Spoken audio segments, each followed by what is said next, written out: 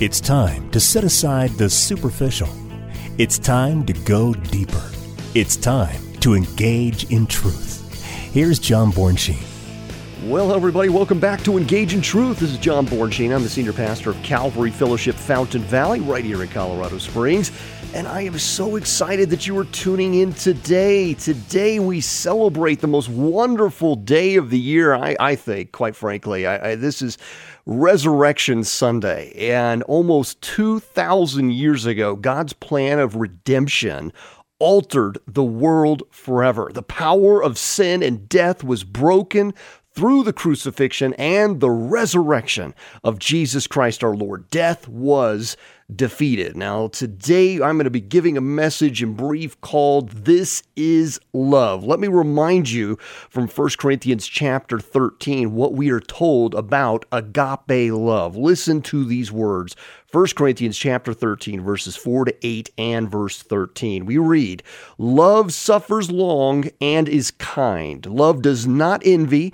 Love does not parade itself. It is not puffed up, does not behave rudely, does not seek its own, is not provoked, thinks no evil, does not rejoice in iniquity, but rejoices in the truth. It bears all things, believes all things, hopes all things, endures all things. Love never fails. And now abide faith, hope, love, these three, but the greatest of these is love." So let me just tell you in brief of the greatest love story, the story of a God who so loved the world that he gave his only Son, that whosoever believes in him would not perish, but have everlasting life, according to John 3:16. Now, all four Gospels record the events of Jesus' crucifixion, death, and resurrection, and even today, the proof is undeniable. Jesus said that he would be in the earth for 3 days and 3 nights in Matthew chapter 19, verses 39 to 42, and that they would tear him down as a temple, but after 3 days he would rebuild it, according to John 2:19 and Mark 14:58.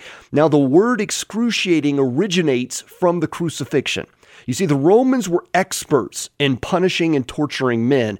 In fact, the pain would be so great that we will hear the words of Christ felt 1,000 years before he died in the book of Psalm, chapter 22, verses 1 to 18. Here's what we read. my God, why have you forsaken me? Why are you so far from helping me and from the words of my groaning? But I am a worm and no man, a reproach of men and despised by the people. All those who see me ridicule me. I am poured out like water and all my bones are out of joint. My heart is like wax. It has melted within me. My strength is dried up like a potsherd and my tongue clings to my jaws. You have brought me to the dust of death, for dogs have surrounded me. The congregation of the wicked has enclosed me. They pierced my hands and my feet. I can count all my bones. They look and stare at me. They divide my garments among them, and for my clothing they cast lots. You'll notice there in verse 6 that I just read that Jesus called himself a worm. And the Hebrew word for worm there is tola, and it refers to a special type of worm, a particular type of worm. It's known as the Coccus ilicis, also known as the scarlet worm. And that worm was used to make scarlet dye because it crawls up on a tree, lays its eggs, and dies to give life to the eggs. So the blood then covers all of its eggs, and this red blood becomes dye that is used to make royalty garments such as robes. Now, after they beat him, they stripped the skin from his body. They mocked him. They spit on him. They drove a crown of thorns into his skull, and then they crucified him, all recorded in Matthew chapter 27, 26 to 31, and Mark 15, 16 to 20. And they nailed him to a cross next to 2 robbers, just as it was prophesied that they would do, Isaiah 53:12. Now, scientists tell us that 60 to 88 pounds is the max that the hand can support with a nail in it, holding up the body against a cross. Now, recent studies show that someone can be suspended then in this T position on a cross and support their body if the nail is placed in the wrist. But although that may seem plausible, Given the text that we read in John chapter 20, verse 27, it appears that Jesus was indeed nailed through the hands. Here's what we read. Then he said to Thomas, reach your finger here and look at my hands, and reach your hand here and put it into my side. Do not be unbelieving, but believing. Now, the Greek word for hand, used both for Jesus' hand and Thomas's hand in this text, is keri, which means hand. But it can also imply wrist, but there is another Greek word for wrist, which is karpas in the Greek language. And karpas would be the base of the arm that connects the hand, if you will, to the base of the arm. And this is a word that we see with relation to Matthew chapter 3, verse 12, for example, where there was a winnowing fork placed within the hand for the threshing floor to gather wheat.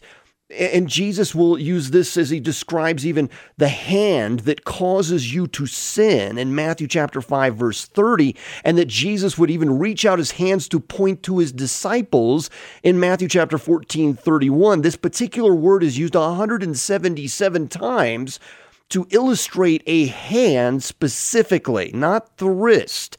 And Luke, who was a physician, also uses the same description in Luke chapter 24, verse 39. Now, it's interesting that we don't question the word for foot, podos, which is used 55 times in the New Testament, but we question whether or not he was actually nailed in his hand or his wrist, because in Matthew chapter 22, verse 13, for example, it is described as someone being bound both hand and foot and tossed out of the Lord's presence, which would imply that the wrist is involved there. So in this particular context of John chapter 20 and Luke 24, Jesus was specifically wanting attention to his hand for a reason. And if that's the case, what I often find myself doing is in looking elsewhere in Scripture to find out why. Because what I believe that is quite clear here is if we go back to Isaiah chapter 49, in this 49th chapter of Isaiah, we read of the Lord's plan to restore the earth as the Redeemer. We read of his faithfulness, that he is faithful and true, that he won't forget us. And then in Isaiah 49:16, we read, see, I have inscribed you on the palms of my hands.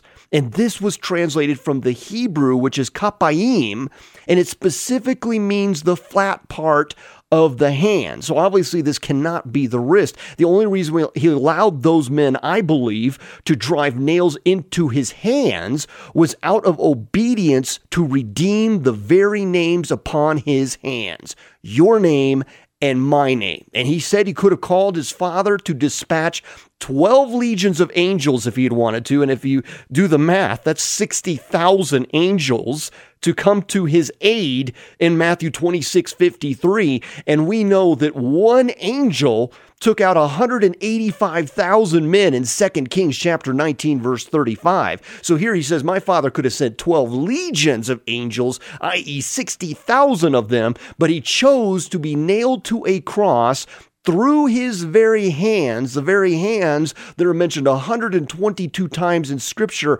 for our salvation. Now, why then should we correlate that, this reading here in Isaiah 49, as though it may be implied here for this moment where he was crucified?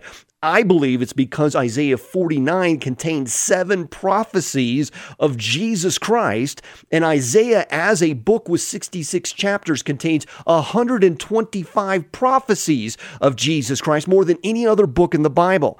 And you probably should note that the oldest existing manuscript in the world today is the book of Isaiah, dated to around 100 to 350 BC. So you say, well, if he wanted to draw our attention to his hands and attribute that specifically as a fulfillment of Scripture, what about his side? Was there a reason why he wanted him to see the side as well?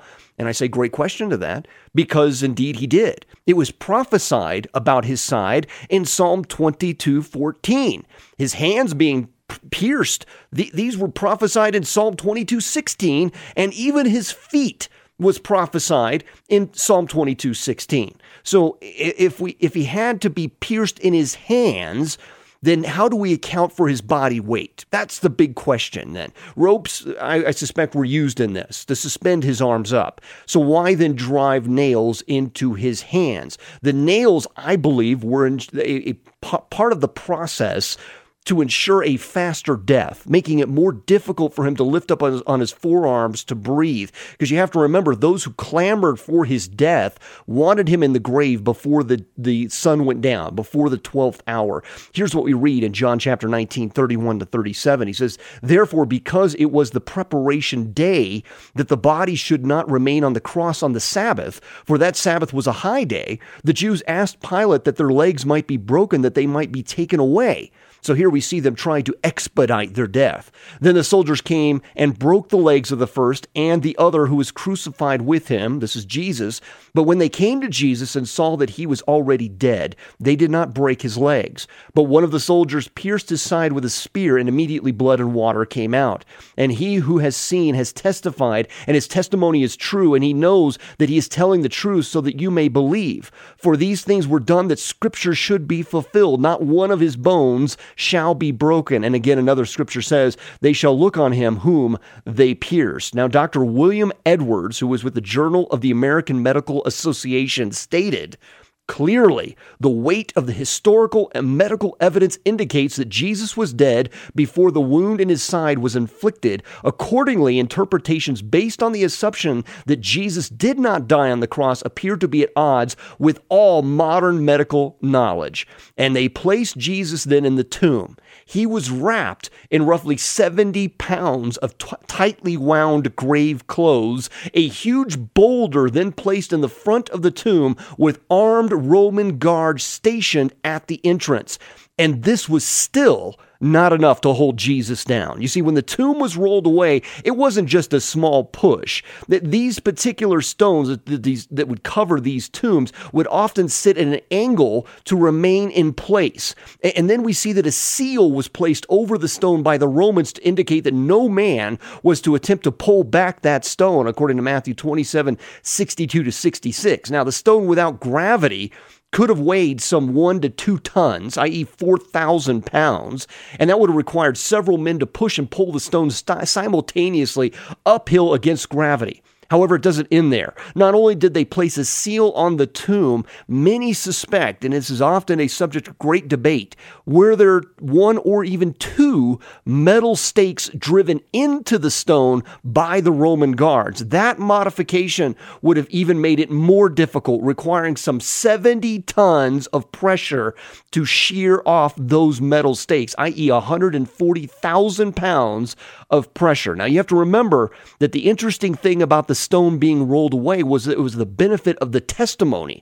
Christ had already been resurrected, and the angel was opening the door to reveal the evidence, according to Matthew chapter 28, verse 2. So you see, Satan threw his best punch at Jesus. And our champion rose again and said, "You may bruise my heel, but I will crush your head," according to Genesis chapter 3, verse 15. And crush the head of Satan he did. The name of Calvary is derived from the Latin word of skull, calvarius, and that location as the skull is mentioned in all 4 biblical accounts of Jesus' crucifixion, using this particular Greek word, cranion. And in all 3 accounts, the name is actually given as Golgotha, which is translated from the Aramaic, and it means the skull or the place of the skull. And the crushing of Satan's head is our first clue as to why Jesus was crucified on Calvary, the place of the skull. Moses had prophetically written that there would come a time when the future seed of the woman would crush the head of the serpent. Now, if we go to 1 Samuel chapter 17, we read about David's battle with Goliath of Gath, and afterward, David, after he'd slain the giant, he cuts the head off and takes it to Jerusalem. And the fact that David brought Goliath's head to Jerusalem is quite astonishing, since the fact that Jerusalem at that time was inhabited by David's enemies, the Jebusites. So the question becomes, where did David place the head of Goliath? The scripture doesn't tell us. But I think it wouldn't be going too far out on a limb to perhaps suggest that the giant skull was buried at Calvary approximately 1,050 years before Christ would give his life on that cross. Why? because the significance of being crucified on Calvary, the place of the skull, was to show his victory over his enemy Satan, thus fulfilling the prophecy of Genesis chapter 3, verse 15. And as the nail was driven through his heels on Calvary, as he was being crucified, the prophecy of Genesis 3:15 was being partially fulfilled, because this was bruising his heel, if you will. And the remainder of the prophecy was fulfilled as Jesus was lifted above the ground, that place of the skull, crushing the head of Satan. Jesus was literally in a position over his enemies, over the giants of evil, and Christ's death and resurrection would seal the demise of Satan and all of his followers. See, Jesus Christ predetermined his death. You go back to Acts chapter 4, verse 28 on that, Acts 4:28. In fact, he fulfilled 44 key prophecies with his life, death, and resurrection, and he completed 355 prophecies specifically. If you want those, you can get those from me. Write me at calvaryfountain.com. Just visit the website there. You'll see our email address. I will send you all 355 prophecies. He fulfilled every one of them. The only thing left to be fulfilled is his second coming, and that's alluded to 300 times in the New Testament. So, did you know that that the Bible tells us that the Messiah had to come before the temple was destroyed? I don't know if you realize that or not, but the Bible is quite specific of when Jesus had to come. See, this would automatically remove the argument that the Messiah hasn't come yet. No, the scripture is quite clear. The Messiah had to come before the temple was destroyed. You go to Daniel chapter 9, verses 25 to 27. You can also look to Micah chapter 3 and 5, and even Psalm 118, 26. So, in fact, we were given in Daniel chapter 9 a timeline of 483 years from the decree of Artaxerxes to rebuild Jerusalem, and when the second temple would start to be built. And that would bring us to exactly 30 AD. So we have this 483-year count that takes us all the way to 30 AD, and that corresponds exactly when Jesus would ride into Jerusalem on a donkey, fulfilling another prophecy. Zechariah chapter 9, verse 9. And I believe that Jesus did die in 30 AD, not 33. If you look at the math there, he serves as a ministry of some 3 years. He's probably born around 4 BC. And if we realize that there isn't a year zero and that the temple is destroyed in 70 AD, that would put it exactly 40 years apart from when Jesus Christ would give him his life on the cross. 40 years later, the prophecy is fulfilled of the temple being destroyed, the second temple, and the city of Jerusalem. And the number 40 has always come to symbolize completion of a cycle of judgment, cleansing, and restoration. And that number is mentioned 146 times in the Bible. And if we do the math on how many feasts that Jesus participated in, we see that there's at least 3, one in John chapter 2, John chapter 6, and John chapter 11. So that would imply perhaps a 3-year ministry. But Jesus didn't stay dead. Oh no, he rose again. And he defeated the bonds of death once and for all, that all may live. And the Bible reports that Jesus appeared not just to a couple of folks, but to hundreds of people during that 40 days that he was alive and with us after his resurrection, before he ascended into heaven. So after his resurrection, each of them told of the stories and testified to the resurrected Savior. He appeared to 2 men walking to the village of Emmaus in Luke chapter 24. He appeared to the 12 disciples. And these weren't just guys who were, waiting for him to be resurrected. They couldn't believe their eyes. He even had to say to them, "Why do you doubt who I am? Look at my hands and my feet." In Luke chapter 24, 38 to 39, he was saying, "You see that it's really me." In fact, let's just read it. Verse 39, it says of Luke chapter 24, "Behold my hands and my feet, that it is I myself. Handle me and see, for a spirit does not have flesh and bones, as you see that I have." And the most convincing report of Jesus' post-resurrection appears by what we're told by the Apostle Paul in 1 Corinthians 15, 3-8. Listen to this. For I delivered to you first of all, which I also received, that Christ died for our sins according to the Scriptures, and that he was buried, and that he rose again the third day according to the Scriptures, and that he was seen by Cephas, then by the 12, and that he was seen by over 500 brethren at once, of whom the greater part remain to the present, but some have fallen asleep. After that he was seen by James, then by all the apostles. Then last of all, he was seen by me also, as by one born out of due time. Now, Paul is saying that the resurrection of Jesus Christ didn't just happen in a corner somewhere. Large numbers of people saw him alive in different locations at different times and in different circumstances over a 40-day period. In fact, the tombs themselves were opened and dead people were coming to life, declaring that the Lord Jesus reigns. Listen to this in Matthew chapter 27, verses 50 to 54. It says, "And Jesus cried out again with a loud voice and yielded up his spirit. Then behold, the veil of the temple was torn in two from top to bottom, and then the earth quaked, and the rocks were split, and the graves were opened, and many bodies of the saints who had fallen asleep were raised. And coming out of the graves after his resurrection, they went into the holy city and appeared to many.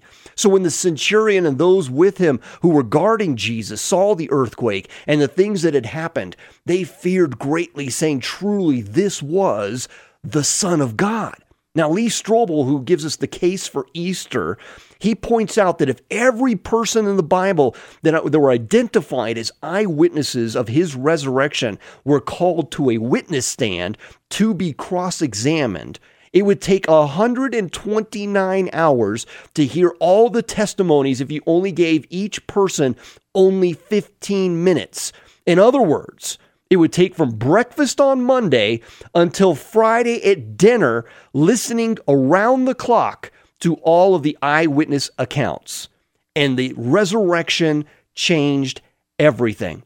At the cross, Jesus died in the place of us for our sins. Jesus entered into our pain and our shame. Jesus came and took the weight of sin itself so that its power could be broken. And because Jesus didn't stay in the grave, we see that death of Jesus Christ as God, it is His love that is freeing us from sin, and God in His love overcoming death, and God in His love announcing that one day a new creation will come. And so because of the death and resurrection of Jesus, we see the love of God. We look at Jesus and we see this is love. And sin is not a popular word today. Actually, sin can be a confusing word. So let me just tell you a brief story here in our few minutes that we have left together.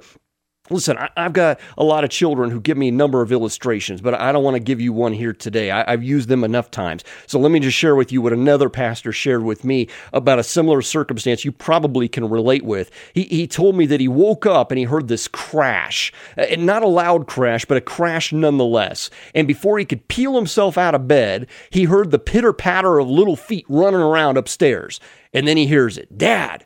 He hears from his 5-year-old in this sweet little innocent voice. He says, "Will you help us make breakfast?" And he's saying, "Well, sure, yeah, but wait a minute, what just happened now?" He says groggily. You can imagine as he's just waking up and hearing this. And he says, the child says, "Well, we were starving, and so we tried to make ourselves some oatmeal."